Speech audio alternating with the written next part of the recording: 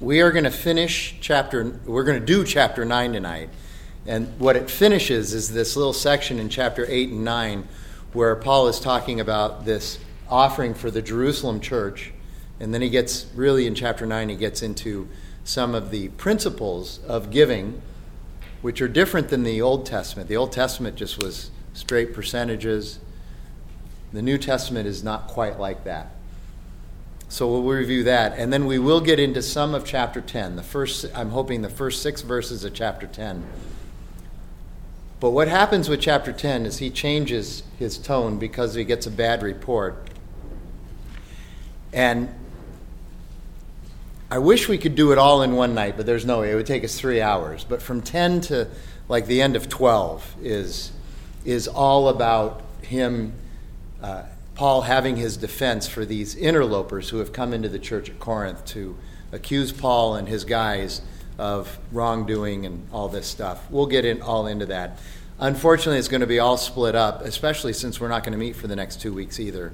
It's going to be all split up, but I'll try to do a good job of reviewing when we get there. By the way, in case you're wondering, I want to just set this up because we're going to get into this idea of giving or tithing or whatever it is that you might call it to the church.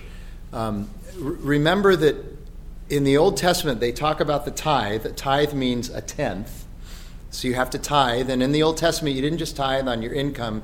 You tithed on your crops. You tithed on, if somebody gave you a bag of cinnamon, you had to take a tenth of the cinnamon out and give it to the temple. And it was very strange. But also, it wasn't just 10%. There were these additional temple taxes that, depending on how you do the math, added up to 26 to 28% of your income. So a lot of people think tithe 10%, that's a lot. For the Old Testament, it was just the beginning. That was the bare minimum that you were doing in the Old Testament. It was 26 to 28% for a devout, pious Jew. Anyway, it's very different in the New Testament, and I hope you see that tonight. So Paul gets into this offering in chapter 8, says you need to live up to your commitment, and then he starts talking about how he's going to send some guys there to organize their giving, and that's fine and dandy. And then he's done with that, and now getting into chapter 9, this is where he starts to give more general principles about giving. So 9, 1 through 5. Now it is superfluous for me, ridiculous is another way of saying that word. It's superfluous for me to write to you about the ministry for the saints, for I know your readiness, of which I boasted about you to the people of Macedonia, saying that Achaia has been ready since last year, and your zeal has stirred up most of them. So he's using the Corinthian church a year ago and their excitement about this giving to the Jerusalem church to stir up the other churches, to encourage them, to egg them on. But I am sending the brothers so that our boasting about you may not prove empty in this matter, so that you may be ready as I said you would be. Otherwise, if some Macedonians come with me and find that you are not ready, we would be humiliated, to say nothing of you, for being so confident. That's a typical Paul rhetorical device. I'm going to be humiliated, but you're going to be even more humiliated. Okay? So I thought it necessary to urge the brothers to go on ahead of you and arrange in advance for the gift you have promised, so that it may be ready and as a willing gift and not an extraction.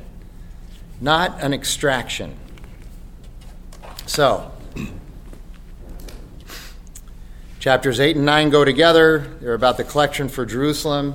So Paul continues. He comes back to start working this giving angle.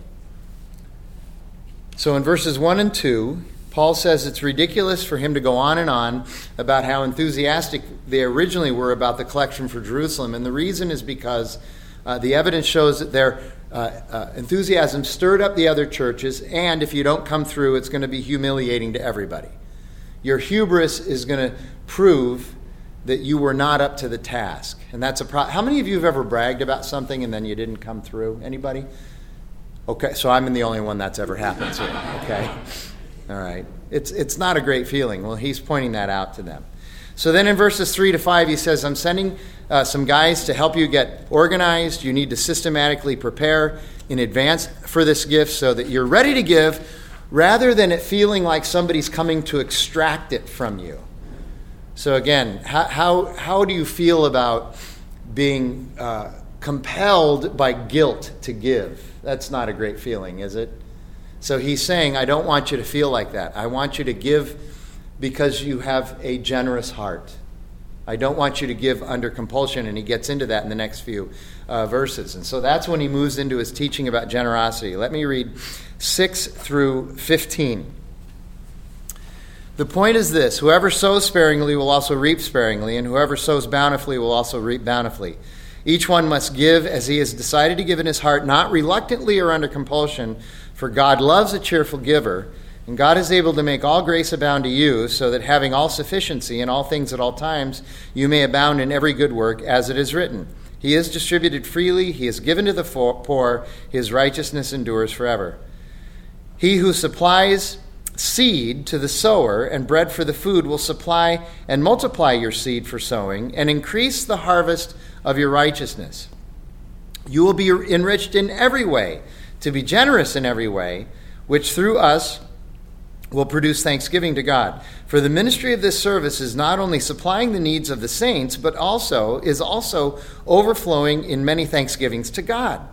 By their approval of this service, they will glorify God because of your submission that comes from your confession of the gospel of Christ and the generosity of your contribution for them and for all others, while they long for you and pray for you because of the surpassing grace of God upon you. Thanks be to God for this inexpressible gift. So rather than going necessarily verse by verse in this chapter, I'd like to sum up Paul's teaching about giving with more of a bullet list.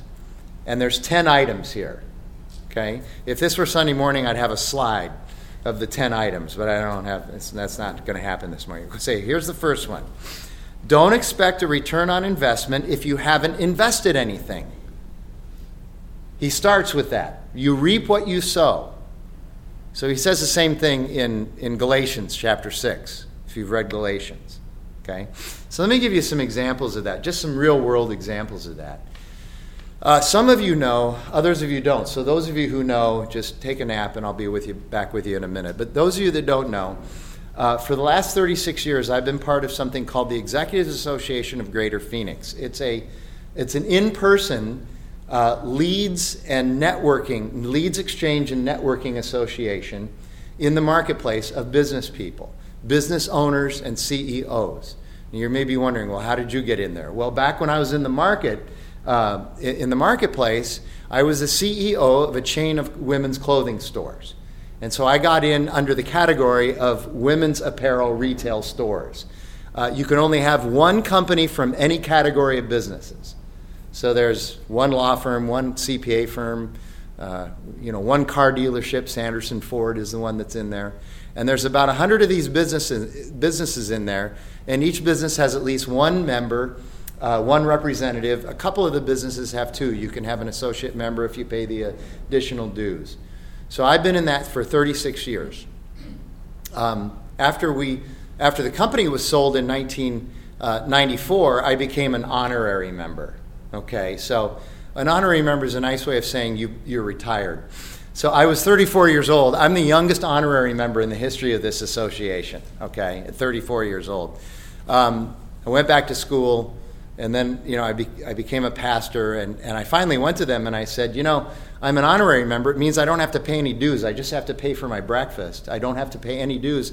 But I'm really operating as an active member because I come every week and I'm involved in all that stuff, and I'm really benefiting from being in this association. And I said, so would you like me to apply as an active member? And they went to the membership committee, and the board of directors got together. For 3 months they pondered this. And they finally came back and they said, we've never had a category for churches or whatever. And I said, well, make the category postmodern spirituality. Then it's really nebulous, you know. And they said, we think it would be opening up a Pandora's box if we had a category for faith or religion or churches or whatever. And we know you and we trust you. You're not taking advantage of this, and so you can just be an honorary member. So I've been an honorary member since 1994. I go every week. I love this place. It's the only thing I've done in my life longer than being married to Jackie, believe it or not. I went in as a single person. Anyway, it's great. And I would love to be able to list all the incredible benefits that I've gotten out of being a part of this association. When I call the partner at, it's not Snelling, Jennings, Strauss & Salmon, when I call Jack Sestek, who's a full partner over there, I don't have to talk to his secretary or his legal assistant or anybody. I get him on the phone right away and he takes my call. That's one of the advantages. If our air conditioning goes out, when I call Donley, okay, I'm first in line. And that means something in Phoenix in July. Okay, I go right to the front of the line, all of this stuff. If you're familiar with the restaurant L'Amore up at 32nd Street in Lincoln, they've been in this for 20 years. I can call over there and ask Greg for a table, and no matter how jammed up they are, I can get right in. It's great. Anyway, a lot of advantages and everything. So all of that to say, here's what I've also observed over the 36 years of being in that association. A new member will come in, a new company and a new representative, okay? The new representative will come once or twice a month, not every week. They'll show up 15 minutes late. They'll get up and leave 5 or 10 minutes before the program is over. They won't ever interact with anybody. They'll never visit anybody's businesses. They'll never ask anybody out for coffee. And then after 9 months or a year, they'll come and they'll say, I'm not getting anything out of this. And they're mad at us, and they leave. You see the problem there? You get it, right? They didn't put anything into it, and yet they're expecting to get all this out. You have to actually put something. So the program starts every morning at 7:25. I'm there by 7 every Thursday morning because standing around just talking to people before you get your breakfast is where the real value in this thing is. You know, when I became pastor of Redemption Arcadia and we sold our house at 19th Avenue in Thunderbird and moved down to 16th Street and Bethany Home, we had our real estate agent, the mortgage company, and the title company were all in Egypt, okay? Check this out. It was easier to sell our house and buy a new house, doing it that way, than it was to buy a washing machine. That's how easy that transaction was. And the real estate agent got us $30,000 more on our old house than I thought it was worth. I mean, there you go, right there. There's all your dues for over the years, you know. So, but, you know, I knew these people. By the way, the mortgage guy comes to Redemption Arcadia. But you know these people, and so they're really willing to work with you. So, let's talk about how that applies to church. People come to church once or twice a month, show up late, leave immediately after communion. They never serve. They never get into a community. They never ask anyone out for coffee. They never participate in anything, and then they complain that the church didn't meet their needs. Happens all the time. Okay? So Paul is saying, you reap what you sow. Okay? Really important. If you put nothing into marriage and expect to get a bunch out of it, there it is again. Here you go. I'll just go ahead and read this section if I can find it. I think it's in the New Testament. Galatians chapter 6, verses 7 through 9. Oh, it's like the next letter. Galatians 6, verses 7 through 9.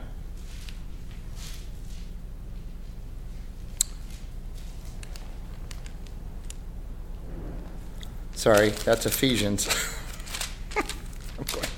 That doesn't make any sense. Do not be deceived.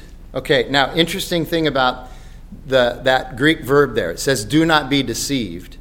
The verb is in the first person personal. Okay? In other words, the proper translation there would be what? Do not deceive yourself. So, who's the easiest person in the world to deceive? I find it's Jackie. No, it's not. It's me. I'm the easiest person in the world for me to deceive. All of us, the easiest person to deceive is ourselves, okay? So Paul says, do not deceive yourself. God is not mocked. For whatever one sows, that also he will reap. For the one who sows to his own flesh will from the flesh reap corruption. But to the one who sows to the Spirit will from the Spirit reap eternal life. And let us not grow weary of doing good, for in due season we will reap if we do not give up. So Paul is all about this reaping and sowing principle. It's a very important principle. Here's number 2. Giving under compulsion makes no one happy, not even God. If you're giving under compulsion or under guilt, God's not even happy with that. Well, I did my duty for God. And he's like, no big deal. So what? Okay? God loves a cheerful giver. Giving to God's work is way more about attitude than ability. Jesus even taught about that when, the woman who gave 1 penny, he said she's more blessed than any of these people who are giving a lot of money. Okay? 3, allow the Holy Spirit to guide you. This is kind of the difference between the Old Testament giving and the New Testament giving. Okay? Allow the Holy Spirit to guide you, and don't be afraid when he calls you to something bigger than what you think you are capable of. So I have a personal experience and story about that as well. When I first became a Christian at North Phoenix Baptist Church in 1987, I was making $40,000 a year in 1987. So that was like a little bit, well, anyway, you get the idea, okay? Gum was like 10 cents a pack at the time, okay? So I started going there, and every other week I was writing a check for $10, and I thought, wow, I'm really sacrificing and giving them, And then Richard Jackson, the pastor at the time, got up and he preached a message one day, and he said, for those of you who aren't giving, I have a challenge for you. He says, I know everybody talks about 10%. He said, but here's what I want you to do. I just want you to try, it's called try 2. Try 2% of your income. Just try 2% of your income. Just try 2 and see what happens. See if God doesn't honor that. See if you don't feel good about that. Just try that. So I was like, all right. So I started figuring very carefully what 2% of my weekly earnings were. And then I'm like, well, is that before taxes or after taxes? And I'm thinking about that. I'm going, God is anti-tax. I know he is. So it's after taxes, So then I'm praying about it, and I felt convicted that I really needed to start giving 10%. Because I still hadn't figured out the difference between Old Testament and New Testament. Okay? But I felt really convicted that I needed to start giving 10%. But it was 10% after taxes. Okay? And then it was about 6 months later, I got convicted about the idea that it's really before taxes. Okay? Then, about a year later, I got convicted that it wasn't about a duty, it wasn't about a percentage, it was between the Holy Spirit and me. I started praying with Jackie. By that time we were married. I started praying with Jackie about what we should be giving and everything, and I said, why don't we just let the Spirit guide us in what we're giving? Here's what's interesting. At the end of that year when I was giving 10%, we did our taxes, and my charitable deduction was actually 10% of our income. Okay? When I just relied on the Holy Spirit, the first year we did that, it was 17% of our income, and we felt it less. We felt it less. Now, here's what I'm saying. That's my story. That's not your story. You have to figure out your own story. Here's what Paul is saying. This really is between you and the Holy Spirit. And this is Paul, a guy who was steeped in the Mosaic law and knew these percentages and knew these tithe laws and everything down to the nth degree. And he's saying, this is between you and the Holy Spirit. I'm not going to have to answer for what your giving record is. You and the Holy Spirit are going to figure that out. And just trust the Holy Spirit in the midst of that. There's some people that I've actually counseled in the church. You probably should be thinking about giving less during this particular season in your life. Because there are other things going on in your life right now. You see how that works? Okay? And I think there's great freedom in that. And there's great freedom for when you say, okay, I can actually give more now, and it's not out of compulsion. It's because I feel God's favor now. So, number 4, it's all God's in the first place, so don't be so possessive. That's verses 8 through 10. Our founding pastor, Tom Schrader, used to say this: the proper question is not how much of my money do I give to God, but rather how much of God's money should I keep? But that's between you and the Holy Spirit. But that's the proper question. Okay? Number 5, you will enjoy the benefits of giving well in many aspects of your life, not just financially. That's verse 11. Number 6, an orientation of thanksgiving and gratitude is necessary to give well. If you're not a thankful person, if you're not a person who lives in gratitude and joy, you're probably not going to give well. That's verses 11 and 12. Verse 13, by giving generously, other people will see God at work. You ever wonder how people see God at work? Often they see him at work through those that he is called to serve. I think I mentioned this last Sunday that I preached, that for some people, you will be the only Bible that they ever read. Number 8, verse 13, giving is evidence that the gospel is at work in your life. Number 9, this is verse 14, when we serve others, either by giving or through other ministry, one result is often a sense of community, family, and reciprocal prayer. And then number 10, verse 15, God is behind it all. He's behind it all. I'm going to mention this Sunday. I'm going to mention it more tonight. When we take the focus off of us and put it on God, then things really can start to happen. So while tithing is a law-bound activity in the Old Testament, Paul shows us in the New Testament that it is a ministry of the Holy Spirit, and it's between you and the Holy Spirit. And there's both freedom and responsibility in that. I'm big on the freedom side. I like freedom. But I also recognize there's a responsibility there. So you don't take advantage of the freedom by ignoring the Holy Spirit, but also don't sabotage your blessings by feeling that you're under compulsion. You can sabotage the blessing of giving if you do it out of guilt and under compulsion. This is maybe a terrible analogy, but I teach this ministerial communication class at GCU. So it's a combination of human communication theory, public speaking, and homiletics, sermon. The big thing at the end of the semester is they have to preach a sermon, every student. So we're doing that the last week and this week. This week's the last week of class. And one of the things that I tell the students is you have to make eye contact with your audience, because you have to be able to connect with them. And so many of these students, they've never done anything like this before, so they're up there just reading a manuscript. So why are you reading a manuscript? Well, I don't want to make a mistake. I want to make sure I get it right. Okay, I understand that, but here's the deal. I think it's more important for you to connect with the audience and maybe say something not quite right than it is for you to make sure you say it quite right, but nobody's listening because you haven't connected with them. It's the same thing with giving. Don't sabotage your giving by giving under compulsion. If you really feel like God's not calling you to give right now, take a season.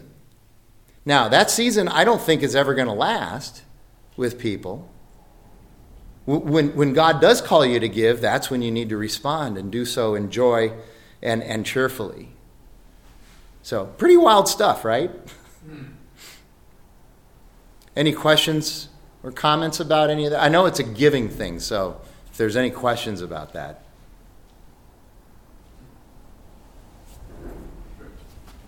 No?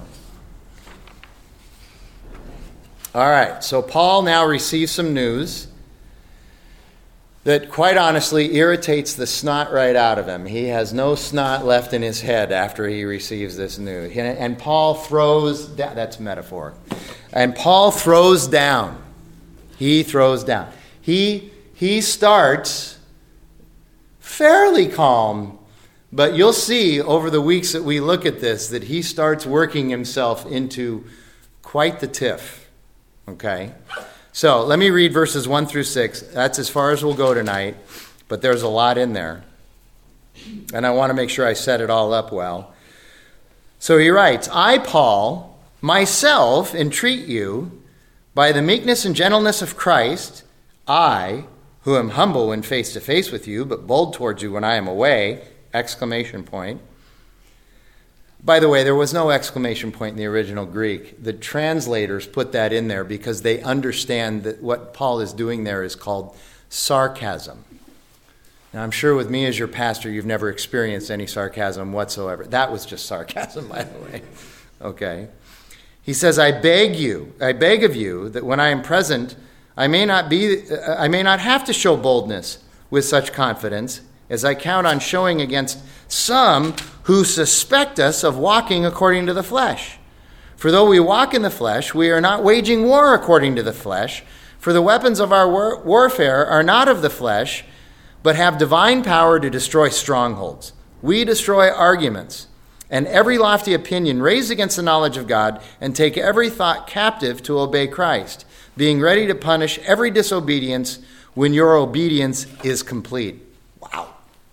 Okay, what's going on there? So, I mentioned this a few times at the beginning of 1 Corinthians, at the beginning of 2 Corinthians. Some think that this may be the beginning of a new letter to the church in Corinth, a brand new letter, that there was time between the end of chapter 9 and beginning of chapter 10, and it's a whole different letter. So it would be, if you add up all the different letters that Paul supposedly wrote to Corinth, we only have two of them, 1 and 2 Corinthians, but some people call this 4 Corinthians, these chapters 10 through 13. I've thought a lot about this. Not that it's that important, but I've thought a lot about this, and I've determined that I don't buy into that theory that it's a separate letter. And the reason is because that would be a really abrupt ending at the end of 9 for a letter to end, and then there's really no introduction into a new letter in 10. So the other theory is that as he's writing 2 Corinthians, and he gets to the end of chapter 9, somebody else, he's received a good report from Titus, right? But then somebody else comes right on the heels of Titus and says, hey, boss, we got trouble in Corinth. There are these outsiders, these interlopers, these bad characters who are going in, and they're trying to take over the church. And part of the way they're doing that is they're trash-talking you and all your guys. They're trash-talking Titus, they're trash-talking Silas, Luke, anybody who's associated with you. That they're kind of throwing you under the bus. That's part of their methodology. And they're making all sorts of accusations against you. And as we walk through these chapters, you're going to see one accusation after another that Paul deals with. So we're going to deal with one tonight, I think. One tonight, but there's several more that we're going to look at over the weeks. So the bad report involves arrogant guys showing up in Corinth to teach, and part of their curriculum is to throw Paul under the bus. They tell the Corinthians of Paul's supposed faults, and tell the Corinthians that they need to quit listening to Paul. Don't listen to him anymore. So who exactly are these arrogant guys? Some people call them interlopers. Have you ever heard the term carpetbagger? So they're like an ancient version of a carpetbagger. Okay? So Paul, in chapter 11, when we get there, he sarcastically refers to them as super apostles. Now, he's being sarcastic, okay? Because these guys have built them up as better apostles, better suppositories. They're better apostles. Sorry about that. They're better apostles than Paul. So Paul's like, oh, you're super apostles then. Because if you remember, Paul had to argue with the Corinthians earlier that he's a real apostle of Christ. I saw the resurrected Jesus. I know him. Okay? So he sarcastically refers to them as that. Now, why do they think they're better? Well, it's an age-old argument in the church. This has been going on since the beginning of the church, and it still goes on today. In this case, these guys that come in are Jewish Christians, ethnically, and their faith background is that they are Jewish. So that they're even maybe ex-Pharisees, just like Paul, but they don't get grace. Okay? So they're Jewish Christians who believe that salvation not only involves Jesus on the cross, but also, in order to be saved, you need Jesus, but you also still have to keep the Mosaic law, which also means you have to become a Jew in order to become a Christian. You follow that? So they're saying there's actually 2 conversions for a Gentile. Most of the people in Corinth were Gentiles. So there's actually 2 conversions that the people in Corinth have to go through. They have to come to Christ and become a Christian, but they also have to become Jewish by embracing the Mosaic law and keeping the Mosaic law. So I don't understand how grace and keeping the law work together, because grace is unmerited favor. You don't do anything to earn grace. You just receive it as a gift. But they're saying, no, it also means you have to keep the Mosaic law. So in other words, it's a false gospel. Here's what it is. It's a false gospel that's known as Jesus plus. Anytime you hear somebody teaching that salvation is Jesus plus anything else, you should turn the other way and run, okay? I've told this story before. The second year I was at the camp in Iowa teaching there. This is going back now 24, 25 years. There was a lady there who determined that she was going to follow me around for most of the camp, explaining to me that you can't be saved unless you've been baptized, that baptism is salvific. You may know who Jesus is, but you're really not saved. You won't get into heaven until you've been baptized. And I mean, I'm like, baptism is not salvific. That's a work, number one. And number two, that means Jesus lied to the thief on the cross. Today you will be with me in paradise. I don't remember any of the Gospels talking about how they all got off the cross and they went down to a river and they baptized him and then they got back on the cross, okay? Well, she wasn't having any of it. Finally, on Thursday, I just looked at her and said, listen, you know, I am here to pastor this camp, but I'm also here to be with my family and relax and have fun, so don't talk to me anymore. That's like, that might be why I got a bad review that year. Anyway, so that's a false gospel. Any Jesus plus. Read the book of Galatians. Paul writes the Galatians. He's angry at the Galatians. Not like you guys are terrible, but he's angry at them because they're listening to people who are saying, oh yeah, it's Jesus, but it's Jesus plus. Same thing. False gospel. Okay? He had to battle this false teaching and bad theology his entire ministry. And this still happens today. People will come into the church and say, well, this or that. You're not really saved unless this. And this has to be part of your salvation formula. Okay? So Paul calls them facetiously super apostles because they claim to be apostles of a higher order. They understand that you have to still keep the Mosaic law. But in reality, they're false apostles. Now, what is the appeal to this? This idea that Jesus is not enough. Why does that appeal to us or to so many people? Okay, this idea of Jesus plus permeates so much of the church world. I would argue that it's this reason, and it's really very simple. People hate the idea that they are not a part of their own salvation. They don't like thinking that they don't have anything to do with their salvation. They feel it robs them of identity and self-therapy. You know, if I can't save myself or at least participate in my salvation in a way that makes much of me, then there must be something wrong with that salvation. Grace is not sufficient no matter what Jesus or the Bible says. That's another problem, is it's not even biblical. So Paul, now in an ethos and an attitude of some agitation, he defends himself against all the accusations of these so-called super apostles, these interlopers. He spends chapter 10 beginning his defense and sort of cranking up, bubbling up to what we might call the crescendo. The climax of his defense, which comes sometime later. It starts in chapter 11, verse 6. This is where he really gets riled up. It starts in chapter 11, verse 16, and goes all the way through chapter 12, verse 13. And he goes after it. He doesn't leave anything out. He leaves no accusation unanswered. Here's how one scholar, Colin Cruz, describes what happens here in this text. It's a long quote, but I think this summarizes it well. He writes that there is a marked change in Paul's tone when he moves from chapters 1 through 9 to chapters 10 through 13. In the former, in chapters 1 through 9, the tone is basically that of relief and comfort.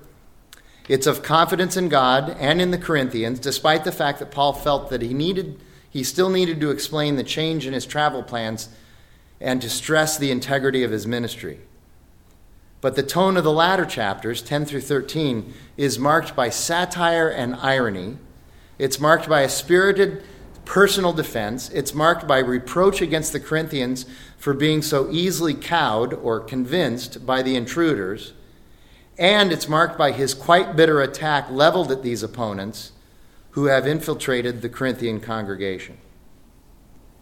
So what does Paul say in these 6 verses? What does he start with? He starts in verse 1 with an appeal to the idea that he is going to do his best to defend himself with meekness and humility. That's the first clause. The first part of the first sentence, the first part of the first verse, he says, I'm going to defend myself in Christ with meekness and humility. You know, it's not that Christians are never to defend themselves. Some people think that to be a Christian means you can never defend yourself. Okay? It's not that we're to never defend ourselves. And by the way, especially against slander, which is exactly what's happening to Paul here, you should defend yourself. But it should be done with some measure of humility and gentleness. But even in that, sometimes the gloves do have to come off. And for Paul, it only takes one clause before the gloves come off. I don't know if you noticed that, but he says, I want to defend myself in Christ, in meekness and gentleness and humility. But then he says, I, who am humble when face to face with you, but bold towards you when I'm away. That is biting sarcasm. That's his way of saying, here's the first accusation against me, and it's ridiculous. It's so far beyond the pale, I don't even know why I have to deal with it. It's the first accusation that Paul defends. These guys, these self-appointed super apostles, have claimed to the Corinthians that Paul is a coward and a bully and a hypocrite. He's one way when he's in person, but he's a completely different way when he isn't in front of them. And verse 2 expands on this accusation. Verse 2, Paul, I'm paraphrasing here, but Paul says, hey, I hope I never have to come at you hard in person, but I will if I have to. I hope I don't have to treat you harshly in person, but if I have to, I will. It just hasn't happened that way. And then he says, if you want to see boldness, though, just keep reading, because I'm going to go after these guys pretty boldly. These goofballs who are slinging these accusations at me, I'm going to go right after them. And then verse 3, yes, we are flesh. We walk in the flesh. We have no choice. But, kind of a double entendre, we will not wage war according to the flesh, he says. We walk in the flesh, but we are not going to wage war according to the flesh. In other words, we will not let our emotions dictate how we will answer these false accusations. Because in our flesh, we'd frankly like to beat the skubala out of these guys. Now, y'all know what the word skubala means, right? It's the Greek word for crap, okay? And it's in the Bible. It's in Philippians chapter 3, okay? Instead, he says God is going to reign in how we fight. Now, it doesn't mean that I'm not going to use rhetoric. It doesn't mean I'm not going to use irony and sarcasm. I am. He even later calls it foolishness, what he does. He says, I'm going to talk to you now like a fool. When you read ahead, you'll see that he says that. I'm going to become a fool. I'm going to sort of act like people do in the world. And the reason he does that is because I'm worried that that's the only way you're really going to understand this. Okay? So he says, God reigns in how we fight. Wisdom, the Holy Spirit, and the teachings of Jesus should mediate how we approach the disciplining of falsehoods. Nevertheless, we need to take falsehoods seriously, and we need to deal with them directly. Paul has always said that. Always said that. So in verses 4 through 5, instead, he says we're going to fight with the integrity of the faith. And that power is stronger than our flesh anyway. So he says we're going to fight by taking every thought captive to Christ. We will pray and seek God's wisdom before we fight, but fight we will. We're going to go to God, but we're going to fight. Don't think we're just going to lay down our arms. And he says, and there's going to be consequences for all this disobedience. But Paul's purpose here is not just to demolish the false teaching and false arguments, but rather to bring the thoughts of all the Corinthian Christians under the authority and lordship of Jesus. So Paul is asking again, and in fact he's insisting now, that the Corinthians acknowledge the authority and primacy of the true gospel. He's not even necessarily arguing for his authority. He's just saying, you've lost track of the authority of the true gospel. So I'll close with this tonight. Here's a timeless and important conclusion that you and I should embrace. Christian ministry involves a battle for the mind as much as about anything else. The mind. Now, we're all about the heart in our culture today. In other words, we're all about feelings, affect, all of that. We think with our emotions. Carl Trueman calls it emotional rationalism. I'm going to keep pounding away until everybody has read this book or listened to it. It's on audio. The Rise and Triumph of the Modern Self by Carl Trueman. I read it in 2021. It was on my list of best books for 2021. I reread it this year. It's going to make the list this year too. Okay? It's such an important book. In fact, tomorrow morning, so the Executives Association, I get to speak there tomorrow morning. About 15 years ago, they decided the last Thursday morning that we meet for our breakfast meetings, because I lead a church, they want me to do the holiday talk. They won't call it a Christmas talk. They want me to do the holiday talk, okay? And so I've done it for the last 15 years in a row. And I'm like, every year I'm like, how do I talk and not just go full, like, hey, Jesus died on the cross for your sins, and then he rose from the dead. Like, you're not talking next year. So anyways, how do I do this? So actually what I'm going to do tomorrow is I'm going to say, here are 7 books you have to read. Okay? And so Deep Work is on it, and Progress Paradox, Amusing Ourselves to Death. And I'm going to tell them, and it's the only Christian book, the only distinctively Christian book on the list, I'm going to say, you got to read The Rise and Triumph of the Modern Self, or listen to it. By the way, the 7th book, here's my little way I'm going to worm my way in. The 7th book is Ecclesiastes. I'm going to say, there's a couple books on here that you're going to look at the date and you're going to go, is that still relevant today? Well, this one's 3,000 years old. And it's probably more relevant today than any of these other books that I'm going to tell them that. And then I'm going to say, by the way, if anybody wants to meet with me every other week for coffee to talk about this book, if you've never done something like that, I'd like to do that with you. 100 people will be there, and I'll bet nobody will take me up on that. But I'm going to offer it anyway. Anyway, it's about the mind. It's amazing. This is one of the reasons why, see, everything always comes back. It's amazing how there are so many people who don't want anything to do with the Christian faith because Scripture talks a lot about minds, about transforming the mind. So let me just read this little passage to you. I'll bet you're familiar with it. Where am I going? Anybody? In the New Testament? Anybody? Come on. Here you go. Romans 12, 1 and 2. I appeal to you, therefore, by the mercies of God, to present your bodies as a living sacrifice, holy and acceptable to God, which is your spiritual worship. Do not be conformed to this world, but be transformed by the renewing of your heart. No, he does not say that. He says, be transformed by the renewing of your mind, so that by testing you may discern what is the will of God and what is acceptable and good and perfect. God wants to capture your mind. Now, your heart's important too. Your affect, your right brain. That's still important too. But Paul says, look, your mind is... Tom used to say it this way, our founding pastor, what you know trumps what you feel. Okay? Here's one other place, because I have 1 minute, so I get to do this. Here's one other place. Philippians chapter 1. Starting in verse 9. He writes, and it is my prayer that your love may abound more and more. He says, I'm praying for you that your love may abound more and more. What does he say after that? More and more, with feelings and passion and emotion. Is that what he says? No. Now, I'm not discounting that part of the love is fun, right? Those of you who have experienced it.